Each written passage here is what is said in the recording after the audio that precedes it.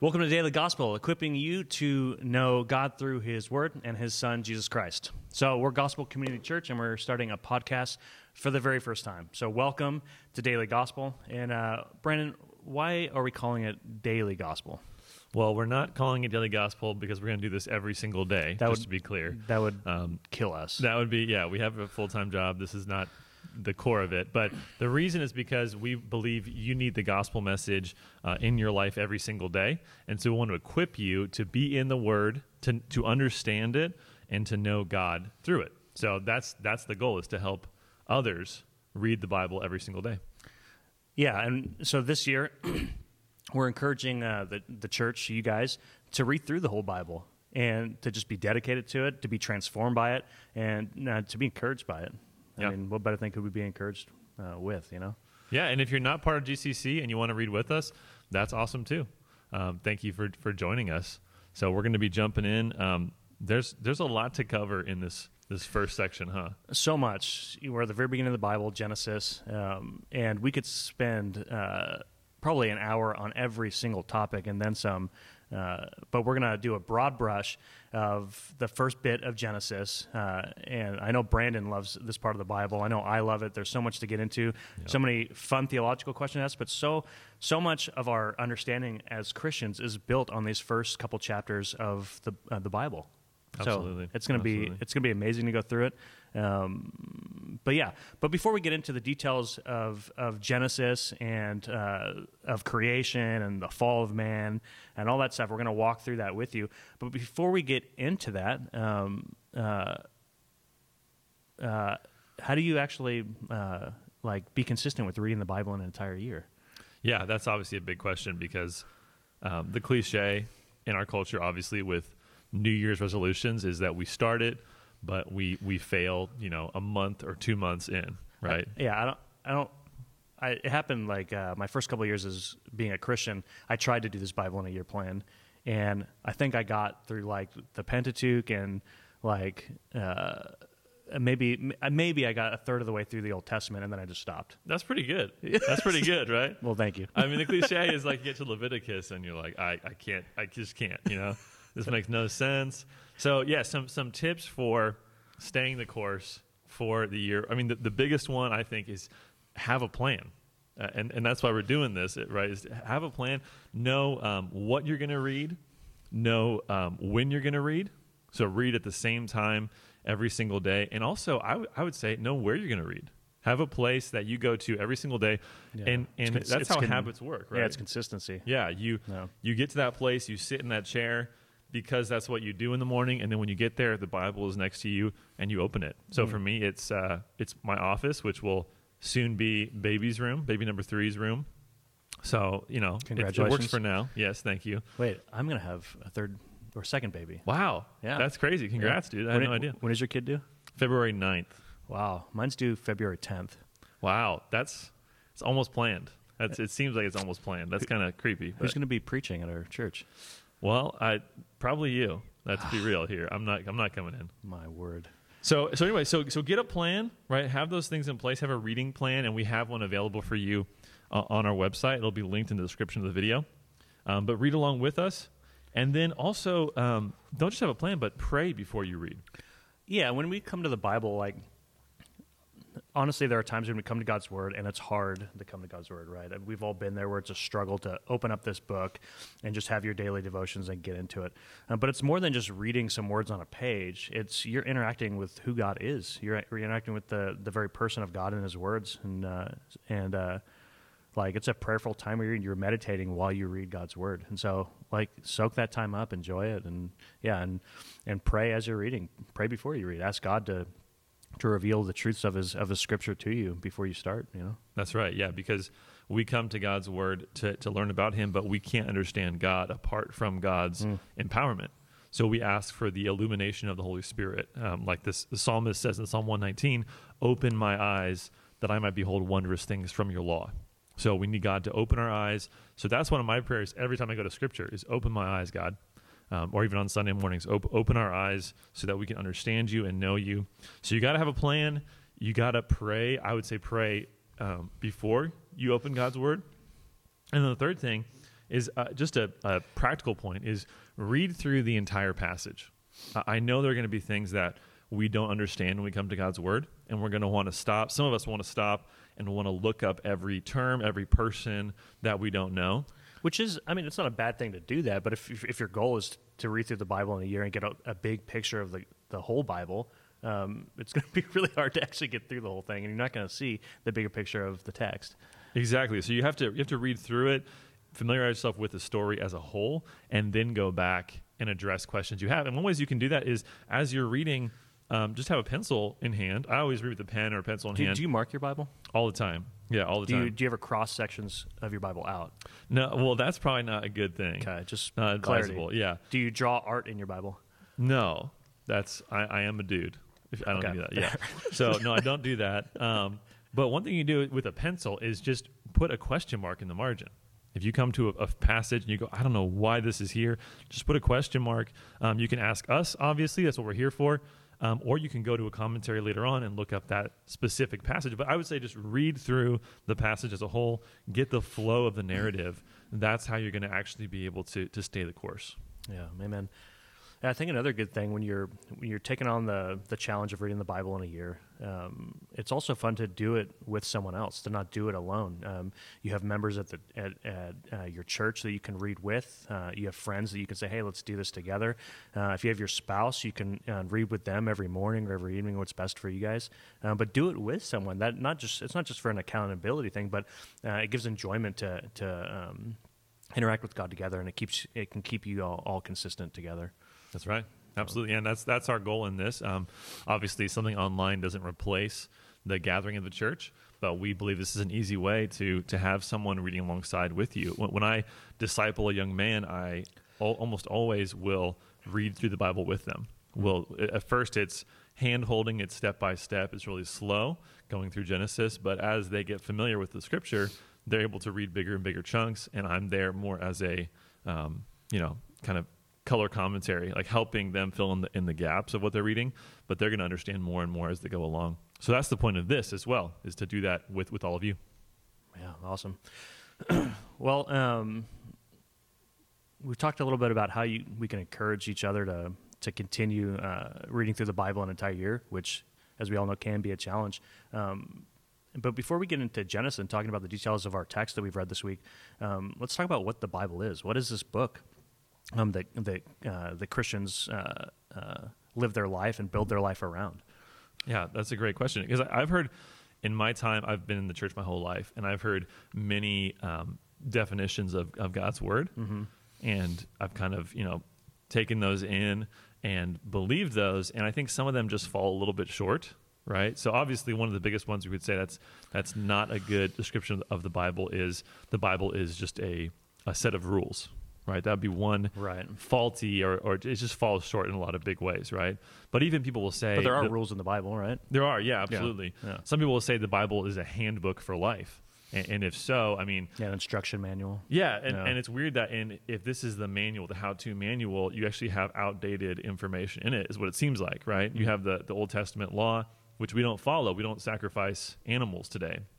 So it's like you're reading a manual for... You don't sacrifice animals. Well, yes, I don't, and hopefully none of our staff No, do I eat either. animals. Okay. Yeah, that's good. Okay, that's good. Yeah. But it would be like including, like you're reading a handbook for, I don't know what the current Windows is. I don't know anything about computers, but for the current Windows operating system, and it has like parts of the manual are for Windows 95, right? I mean, so obviously it's not just a handbook for life. There's much more to it than that, although it does tell us how to live. Or some people say it's a love letter from God, but there's a lot of judgment in this love letter from God. I would never write a love letter like that. So what is the primary way that we look at Scripture? How do we define it in the simplest sense? And I would say that it's the story of God's salvation. That's the way I would define it. It's the story of God's salvation. So first of all, it's a story. I mean, the main framework of Scripture is narrative. That's the flow, and that's how we understand everything else. It's a story set in a certain context, delivered to certain people, and we are not the first audience. There's someone else receiving this, and so that's going to help us understand the things that would seem, quote unquote, outdated in it, right? So it's a story, first of all. And then it's a story of salvation. So it's a story that gives to us the answers to our most fundamental problems. I mean, it does speak to every hope, every longing of the human heart. That's in Scripture. And so it's going to speak to those, and it's going to resolve the biggest problems we have. And then, of course, maybe most importantly, it's the story of God's salvation. Yeah. Because there's a lot of worldviews out there that tell a story of some kind of salvation. You know, communism does this.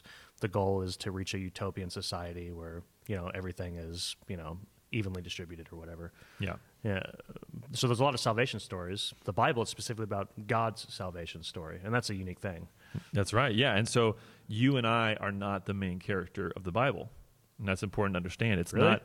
Yeah, I know it's shocking, right? It seems like it should be about us, but it's about God and what He's doing, and so we open the Bible so we can encounter God, so we can know Him. So that's the simplest way I can put it, and that's going to be helpful as we see in these first few chapters the narrative that's unfolding, because it's the narrative that everything else hangs on. Yeah, that's good. Yeah, especially like we're going to be doing this podcast through the Old Testament. We're not going to be touching the New Testament this year.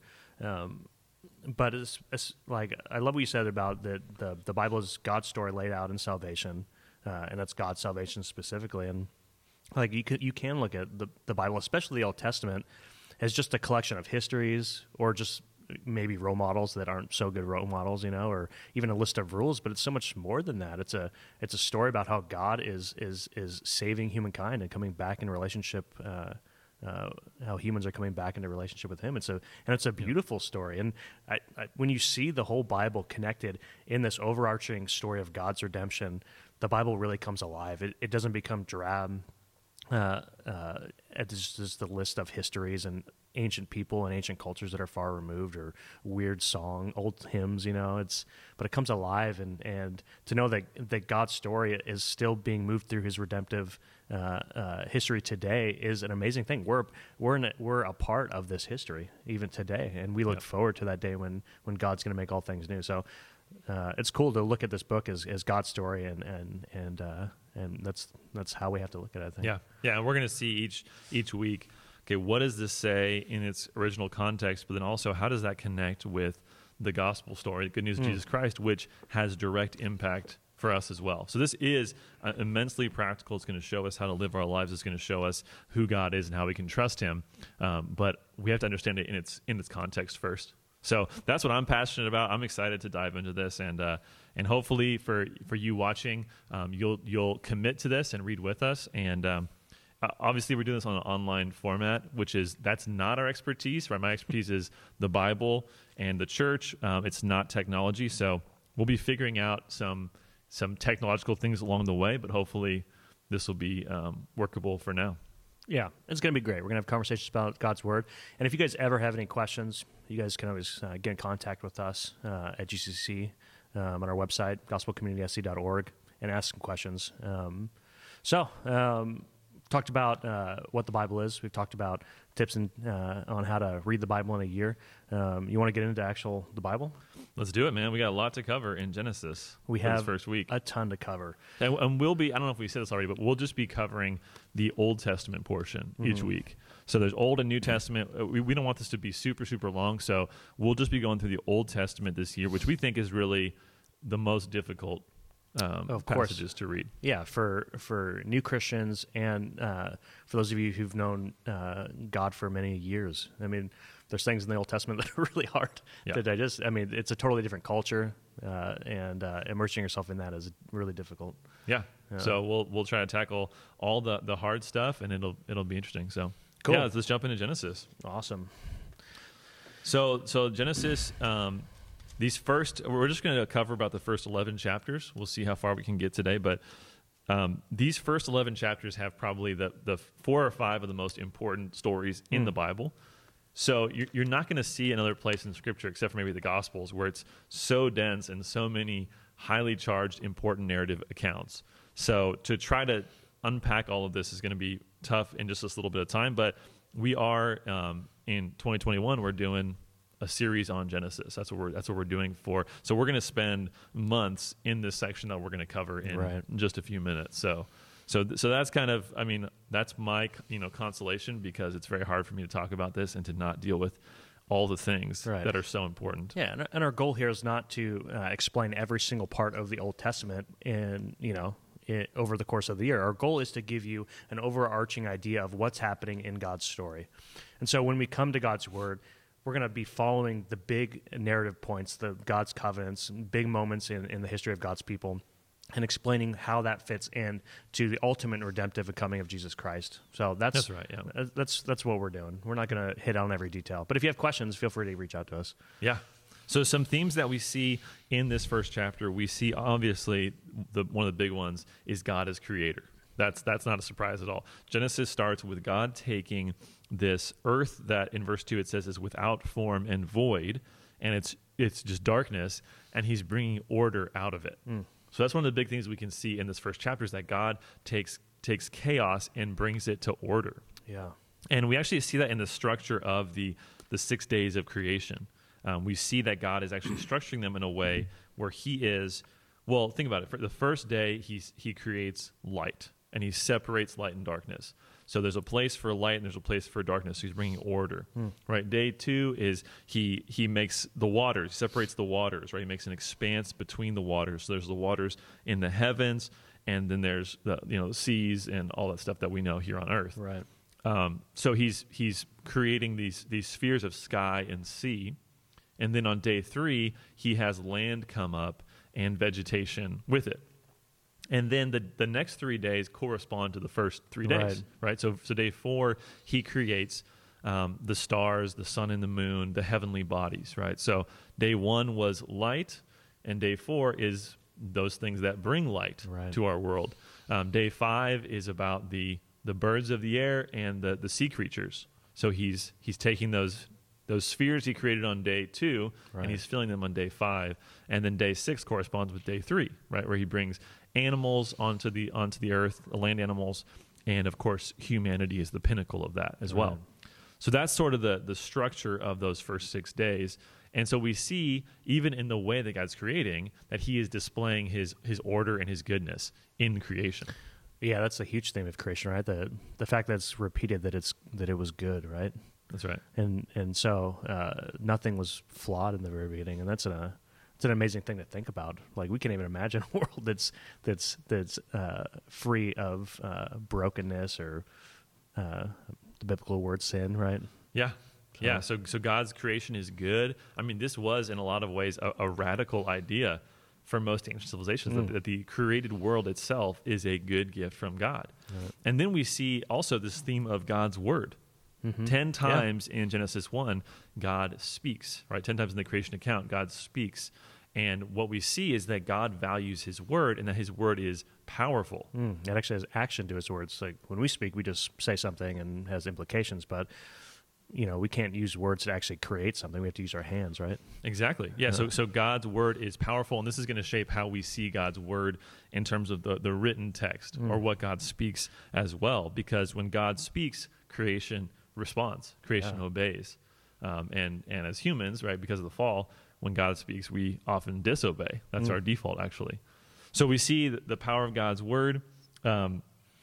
We also see the special priority given to humanity, right? I mean, the value of humanity is clear from the way that they're created. God takes time, even in the creation account, he slows down and takes time to specially create man and then woman, right, in a way that shows their value. I mean, look at chapter 1, verses 26 and 27. I mean, these words have the greatest impact in terms of how we see humanity from any words that were ever written, really. Verse 26, God says, "Let us make man in our image after our likeness, and let them have dominion over the fish of the sea, and over the birds of the heavens, and over the livestock, and over all the earth, and over every creeping thing that creeps on the earth." So God created man in his own image. In the image of man, image of God, he created them, male and female, he created them. So we see both male and female in God's image, and we see that man is created to be like God, right? They're created in the likeness of God and in the image of God. So the role of man, the task given to man, is to rule on the earth as representatives of God. That's the greatest way I could sum up the image of God is to represent God here on the earth. Yeah. So that's the task of man. So we see the special value of man. We see the priority given to rest in chapter 2, right? God, as he finishes his work, he sets the agenda for human work as well, and he institutes a day of rest, and he teaches his people to rest. And we'll look at that more later when we get to the Ten Commandments. But this is a big idea, right? Yeah. Slaves work all the time, but God's people are not slaves, and so they rest. In fact, a rest is given as a gift to humanity before there's actually a task to be done. Yep. Right? So before they're actually working, God is making sure that they rest just as he is rested. Well, I mean, they're being fruitful and multiplying. That seems like hard work. That is hard work, and that's obviously an important theme we'll get to as well. The importance of being fruitful and multiplying, that sets the agenda for Genesis as well. Yeah, I do have a question about these first verses, and even into chapter 2 a little bit. Well, one is like, do you think that the world was created in literal days? Yeah. I mean, the Bible is pretty clear that it's literal days. And that's a whole longer conversation to have. I'd be remiss not to mention that briefly. No, I think I'll put my cards out there right now and say, I think the days are actual days. And when he says day and night, one day, that's actually what it says in Hebrew literally is one day, not the first day. It's being, I always think like if God had wanted to say this is an actual day, what more could he have said? Right. I mean, he's constantly saying day and night, one day, not 1,000 years, like one day. Right. So yeah, no, I definitely fall in that camp. Awesome. And a question that I often get asked too, when we're going through the first 2 chapters of Genesis, is why does there seem to be 2 creation accounts? You got 1 through 2, 3, and that seems to be 1 creation account, and then he starts over again in 2:4 with he seems to be just repeating himself, the author Moses. And so what's going on here? Yeah, so again, this is a big thing we talk about for a long time, but the basics of this is God. So in chapter 1, it's kind of the big picture of creation, right? Here's what's happening. Here's the framework. Chapter 2, he's slowing down. It's sort of the instant replay, right? Him slowing down and explaining how the creation happened and the intimate way in which God created humans. It's not that he created humans once and then he created a different human in chapter 2. Right. It's just explaining the same action. So it's the same with the creation account. It's explaining in some detail what is happening here with the formation of the Garden of Eden. Yeah, that's great. I've always I've heard this really great explanation of it too, that when chapter 2 starts with the second creation account, it's the narrowing of God's story. It's not just about that God created this earth with all these beings and creatures in them, and it's beautiful and good. The writer is getting to the root of what the rest of this Bible is going to be about. It's about humans and God. And so the story starts to narrow. It's not only about all these other creation things. It's specifically narrowing in to people, to humans and God. And so the story is getting really specific. Yeah, the lens is focusing in on that specific thing. And you see that word in chapter 2, verse 4, when it switches to that kind of second creation account. It says, these are the generations of the heaven and the earth when they were created. That word generations is very important. We'll get to that a little bit later. But yeah, so it was God created everything and it was good, right? That's right. But it didn't stay good, right? What happened? No, yeah. So in chapter 3, we have the account of the fall. We have the account of the fall, and what we see here is the specific way in which the serpent comes and tempts Adam and Eve. And I love. I mean, obviously, it's a very sad account, but I do love the details of what the serpent says and what they show us about temptation, right? The serpent, we know from the rest of Scripture, is Satan, right? Who's referred to as the ancient serpent, even as late as Revelation, right? Tying back into this account, Satan is the one who's coming and who is in the form of a serpent and who is deceiving Adam and Eve. And he does it in a few different ways. It's amazing how consistent these ways are with temptation today, right? His first question is, did God actually say? Yeah, did God actually say? Did he? Did he actually say? Right? I mean, maybe he said something a little bit different. I mean, that's the first step in any temptation, is for Satan to sow a seed of doubt and say, did God actually say? Then after that is a denial of judgment. So the woman responds by saying, when we eat of this tree, there's this tree in the center of the garden. If we eat of that tree, we will die, right? That's the clear command of God, that disobedience equals death. And the question from the serpent is, or the statement, I should say, is, you will not surely die. Denial of judgment. Look at our world today. The world doesn't think any wrong that they do is worthy of any kind of judgment, right? That's right. Yeah. You won't have any impact from this or that sin, right? We hear that all the time. And we even trick ourselves with that. Yeah. Oh, this one little sin, it's just a little sin. It won't affect the rest of my existence. It won't affect my family. It won't affect. Don't worry about it. No big deal. No big deal. So that's the second thing. And then he gives the enticement, right, which is verse 5. God knows that when you eat of the tree, when you disobey him with this test he's put before you, your eyes will be open and you will be like God. And of course, that's just it's so ironic because humanity already is like God. Right. Humanity already is created in God's likeness. Right. So in the ways that they're supposed to be like God, God has already given that to them. But he's saying, be like God in the ways that you're not supposed to be like God. And that's also a common temptation. I mean, it seems like every false religion in some way gives that promise. If you sin in this way, if you follow our path, you will be like God. You can take God's place in your own life and sit on the throne and make your own rules. Yeah. Yeah, the depth of Genesis 3 right here, and just examining how this same sin is the root of all of our sin in our life is pretty incredible. And we're in the 3rd chapter of the Bible. Yeah. we haven't even got into the story. Yeah, so we see who God is. We see who we are, our fundamental identity. We see what's wrong with the world. Yeah. I mean, all of this is just in the first few chapters of the Bible. And then what we see from the fall, we see the curse is put upon Right. the creation. And it's very important. The curse starts with the serpent himself, right? It Right. starts with Satan. God pronounces a curse against the serpent, which we'll get to a little bit later. But then the curse is not on Adam and Eve. The curse is actually on the ground. So the explicit thing he says to Adam in verse 17 of chapter 3 is he says, cursed is the ground because of you. Right. In pain you shall eat of it all the days of your life. So it's explicitly the ground that's cursed. Now, Adam and Eve, they inherit this curse, right? They're part, I mean, they... Yeah, the curse because affects they're- them. Absolutely, right? They bear the marks of the curse. Childbearing is affected. Work. Relationships, work, all those things. We see even before this shame and guilt, right? The fact that they're hiding from God, that got us to seek them out. I mean, everything has changed. They now live in a place of blame shifting, of guilt, of shame. All these terrible things are weighing on them because of the guilt of their sin. Yeah. Yeah, and that blame shifting too. You see Adam and Eve blaming each other, but you see Adam blaming God too. The woman whom you gave me, God, right? Yeah. It's your fault, God. You created all of this. You gave us all this stuff. It's your fault that I sinned. And how often do you hear that it's God's fault that all the brokenness of this world exists? Yeah. It's like the proverb, I don't know the reference off the top of my head, but it says, a man's folly brings his way to ruin, and his heart rages against the Lord.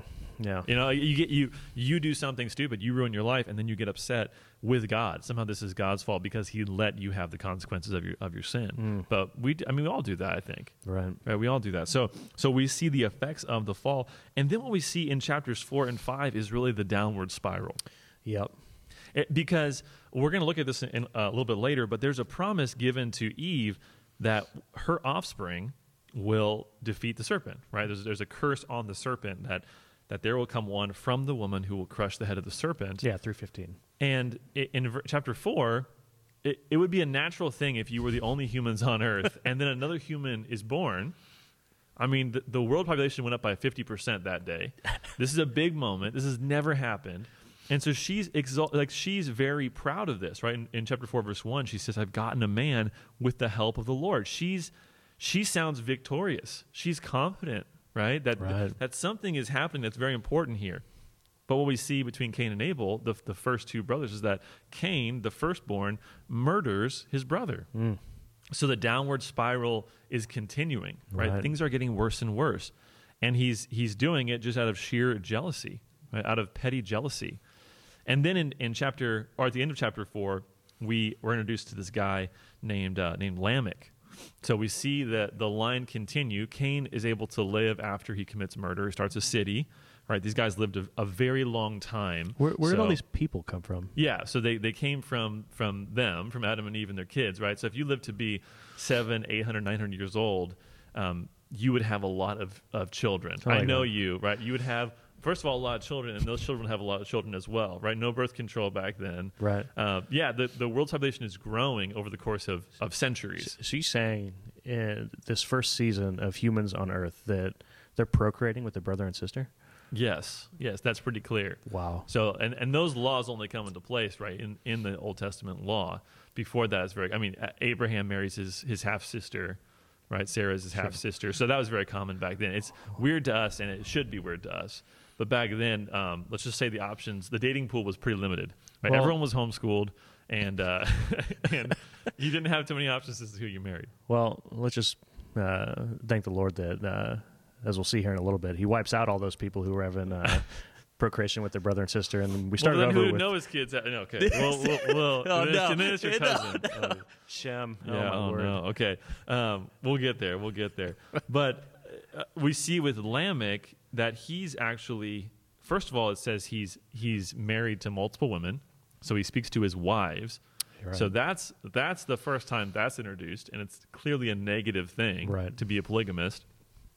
And then he basically has this poem in chapter 4, verse 23, where he's bragging about killing people. He's like, Cain killed someone because of an offense. I killed someone just for talking to me the wrong way, for looking at me the wrong way, right? Like, Lamech is essentially the first gangster rapper to live, right? And you can tell that I know rap music because I say gangster rapper, just like that, right? Yeah. Yeah, so obviously I know what I'm talking about. It's very offensive, by the way. Okay, I don't know. I don't know. So anyway, so this is what we see. And actually, the end of chapter 4, we see that Seth has a son, right? So the grandson of Adam, and he names his name Enosh, which means incurably sick. Incurably sick. Why would you name your kid that? Because, the implication seems to be this is the state of the world. Right? This is God's people are seeing that the world is sick. And it says, right after that, it says, at that time, people began to call upon the name of the Lord. So it's as the desperation, as the spiral is going down, chapter 4, that people begin to call upon God. So then in chapter 5, we see the descendants of Adam. So we see the line of the Adam and Eve continues, right? The godly line continues, and it continues through a guy named Seth. And this is interesting because there's a question here after chapter 3 of do humans still have the image of God? Are we still in God's likeness? And when we see in chapter 5, verse 1, it says, this is the book of the generation of Adam. When God created man, he made him in the likeness of God. Male and female, he created them, and he blessed them and named them man when they were created. When Adam had lived 130 years, he fathered a son in his own likeness after his image and named him Seth. Right. So every kid is still born in the likeness of God. That's right. So it's making explicit with those same words that this is carrying on the image of God. Right. So we see that, and we see the line continue, and we see it culminate in the person of Noah. So the spiral is going down, but there's still a godly remnant here, and Noah is the one who God is going to choose to redeem. Yeah. So and then the big story we see in chapter 6 is the flood, right? The flood narrative is a big deal because it's gotten so bad, right? We see in chapter 6, verse 5, the wickedness was so great, humans were only evil all the time, that God said, I have to wipe it out and start new. Yep. And so this introduces a new theme, which is the theme of judgment. But not only is there a theme of judgment, there's also a theme of salvation, because Noah and his family are chosen by God to be saved through the waters of judgment. And so God, we won't look at the details of this story very much, but God saves Noah and his family through the ark. They build an ark. It takes them a long time. And he brings rain from above and waters from below to flood the earth. And what we see in this is we see that God is returning the creation to its sort of pre-6 days of creation state, which was watery chaos. Right? So God is bringing it back to chaos, and we see him walking through the same steps as the creation accounts. Yeah, decreation. Yeah, decreation, and then he goes back and creation happens again, right? We see the animals coming out of the ark. We see the waters subsiding before that. We see a lot of the things in the creation account happening again, slower this time, obviously. Right. But God has wiped out humanity and started again, and he is recreating. And so we could talk a lot about judgment, but we don't have time for that today. But that theme, we'll be looking at it in detail later on. So that's a big one. And then God makes a covenant with Noah in chapter 8, which is basically a covenant to say, I'm going to make sure that the world and the seasons continue. Right. So God's going to give his common grace to all people to make sure the world is continuing in the same pattern. Right. So with that, how afraid should we be of climate change? Well, that's also a big topic, but which we don't have time for because we're trying to fit a ton in at one time. But no, I don't think we should be afraid the world's going to end by at least not climate change in that sense. Right. I love those end of world movies, though. They're so entertaining. You know? They are really good. Yeah, there's some good cheesy ones out there. Yeah. And then what we see in chapter 9 is Noah, who is really the second Adam, right? If Adam was put on this earth after the waters were separated and the animals came forth, then Noah is that second. He's sort of this is sort of Noah part 2, or Adam part 2. Well, Noah actually ends up in the same state as Adam. Right. We see this weird story where he gets drunk and he's laying naked outside, right? He's naked and ashamed, right, just like Adam and Eve were. Mm-hmm. And it leads to we see the downward spiral is going to continue. Mm-hmm. It's going to keep going down, and things are getting worse and worse and worse. And really, it culminates in the Tower of Babel story. Yeah. So the Tower of Babel is this picture of humanity in its self-exaltation, its desire to be God, creating a tower to the heavens, coming together and with new technology and saying. We see here in verse 4, it says, let's build ourselves a city and a tower with its top into the heavens, and let us make a name for ourselves, lest we be dispersed over the face of the whole earth. Right. So God's command was to be fruitful, multiply, to fill the earth, right, and they're saying we don't want to do that. Right. We want to do the opposite. We want to stay together and exalt ourselves. Right. And so what God does is he thwarts the ingenuity of man to disobey his commands, and he scatters them throughout the earth by changing their languages, by confusing them, introducing all different kinds of languages to the earth. Yeah, that seems pretty harsh at first reading anyway. I know when I first read that, I was like, what is God doing? Our entire culture today is based off the progression of technology and man achieving ends like, honestly, the Tower of Babel. Yeah. So why would God stop that? And how is that a good thing? Yeah. Yeah, so it's not innovation itself, right? It's innovation used to thwart God, to go against God. And what we're going to see in the next chapters, as we look at them next week, we'll see the story of Abraham. So God's going to bring his salvation through a story that is, in some ways, the inverse of the Babel story. Right. So we're going to see what God does through Abram. But, to just put it briefly, we don't make ourselves great. God is going to exalt whoever he wants to exalt. Right. And Abram is the one that he chooses, who we know as Abraham. Yeah. So that's sort of the outline of this. And again, there's a lot more we could say, but that's sort of the bare bones of the first few chapters of Genesis. Awesome. I know I want to talk about each of these for much longer. But let's see how the gospel actually connects with this. How does the New Testament and what Jesus Christ has done, the good news, how does the gospel connect with the story even now as early as these first 8 chapters of Genesis? Yeah, there's obviously so many things we can say because all of the themes of Scripture pretty much are starting right here. Mm-hmm. So all of these themes are resolved in Jesus. But the big things I would say is the picture of Adam and of Noah as these heads of the creation, right? As these people who are the forefathers of everyone else. And both of their failures, right? Adam in taking the fruit and disobeying God's one clear command, and Noah himself in his sinfulness and his drunkenness. In other words, humanity is, no matter what God does, even if he wipes the slate clean, humanity always has a sin problem. And Jesus comes, as Romans 5 says and 1 Corinthians 15 says, he comes as the new Adam, as the second Adam. Right. As the one who goes back and does what Adam could not do, which is he obeys God's commands perfectly, flawlessly. No matter how God judges us, we still have that fundamental problem. And that problem is only solved through Jesus Christ. Right. Of course, the other passage we see, which is super important, is Genesis 3:15, which we didn't talk about in detail, but I'll talk about it a little bit now, which is it says in Genesis 3:15, as God is cursing the serpent, he says, I will put enmity between you, the serpent, and the woman, Eve, and between your offspring and her offspring. He shall bruise your head, and you shall bruise his heel. So he's speaking in sort of a cryptic way about this battle that's going to happen throughout time between the descendants of the woman and between the descendants, in a sense, of Satan, right? Between Satan's powers and between God's people. There's going to be this battle, but then he takes that plural word offspring, which is seed, it's sort of a collective noun, and he starts referring to it in the singular as a he. Yeah. So there's going to be one person who will stand in for the entire offspring, who will do battle with the serpent and will crush the serpent. Right. Who will bruise his head, meaning crush, obliterate him.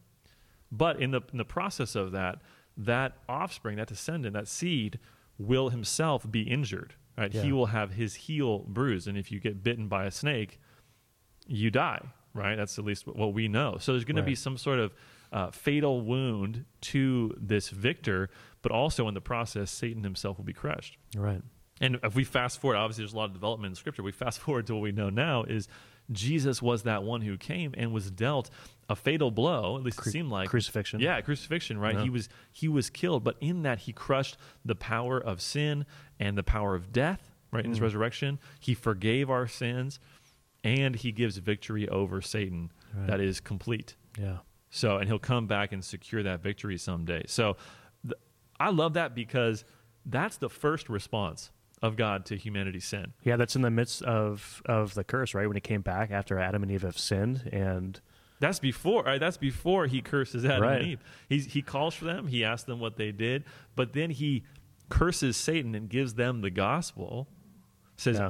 I have a plan already. It's already in place that is going to save you from this mistake that you made, Right. from the disaster that you've brought on to. Everything that follows in terms of the downward spiral of humanity, we have to see in light of God's promise that he's going to make all things new. Right? He's Right. going to save humanity in spite of themselves. right. Yeah.